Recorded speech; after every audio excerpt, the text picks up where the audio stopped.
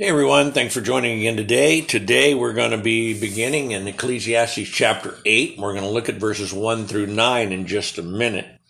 In this chapter, these verses we're going to look at today, Solomon is going to be discussing obeying authorities. Now I want to read to you something from 1 Peter chapter 2 verses 13 through 17 in the New Testament because it's going to sound very familiar, and then later on we're going to read something by Paul as well in the New Testament that sounds very familiar to what Solomon is saying in our text today. In 1 Peter chapter 2 verses 13 through 17 it says, "Therefore submit yourselves to every ordinance of man for the Lord's sake, whether to the king as supreme or to governors, as to those who are sent by him for the punishment of evildoers and for the praise of those who do good. For this is the will of God, that by doing good you may put to silence the ignorance of foolish men, as free, yet not using liberty as a cloak for vice, but as bondservants of God.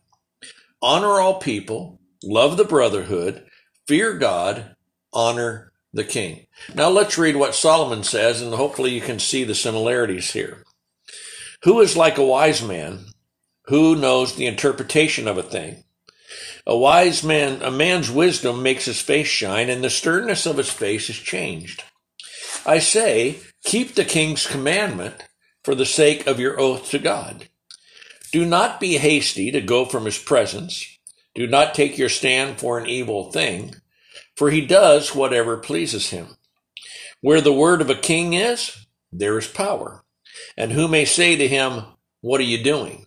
He who keeps his command will experience nothing harmful.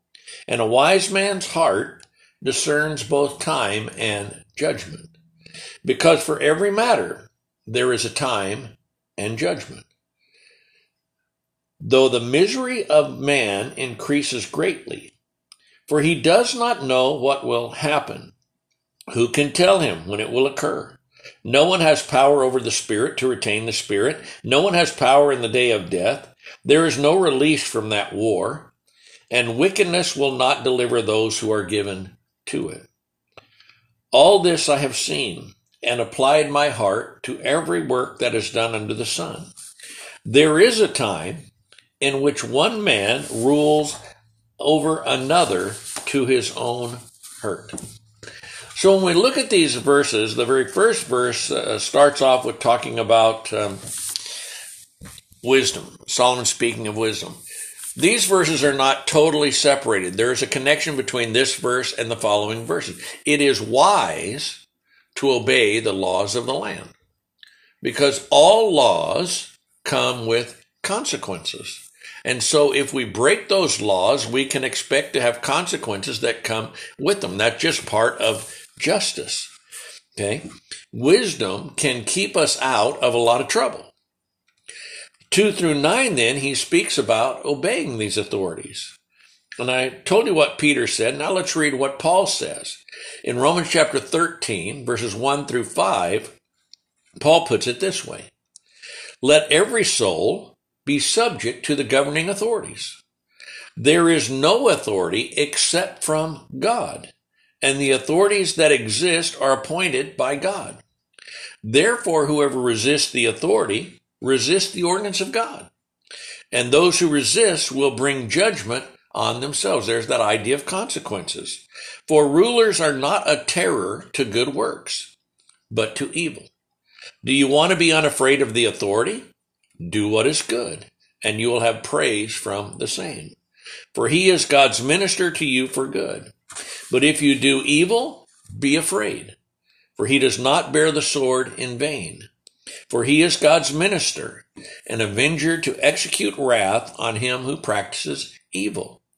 Therefore you must be subject, not only because of wrath, but also for conscience sake." Now, let's think about this for a minute in light of all three of these passages.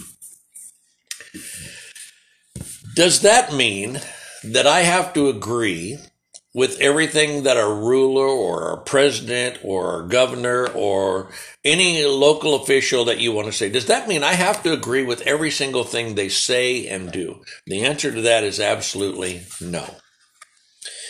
But does it mean because I don't agree with them, I have the right to break the law that maybe I don't agree with? The answer again is no. Now here's the flip side of that. Does it always mean, no matter what they say, that I have to do it? Again, the answer is no. Okay. Now I know that may sound like I'm being contradictory here, but in Acts chapter 4, verses 18 through 20, here's what we read. It says, so they called them and commanded them not to speak at all, nor teach in the name of Jesus. Now, these are the authorities, and this is what they are commanding these two apostles, that they're not to speak in the name of Jesus. But Peter and John answered and said to them, whether it is right in the sight of God to listen to you more than to God, you judge. We cannot but speak the things which we have seen and heard. Okay, so is there a time when sometimes we can say, I'm not going to do this because it goes against what God tells me to do? And that answer is absolutely yes. If someone tells us we have to do something that is against God's will, we have every right to disobey it. Okay. People said, well, it says in Romans that God is the one who put these people into position. He's put in the position of government. Now, when those in government go away from God's will and start doing things that are against God's will, we no longer have to follow those things that they are doing against God's will. We must follow God rather than man. We must fear God more than man. We must fear the one who can't just kill the body, but the one who kills body and soul. Now, verse 9, watch this. It says, there is a time when one man rules to his own hurt. In other words, what this individual does, what goes around may eventually come around. And God is a God of justice. He is a just God.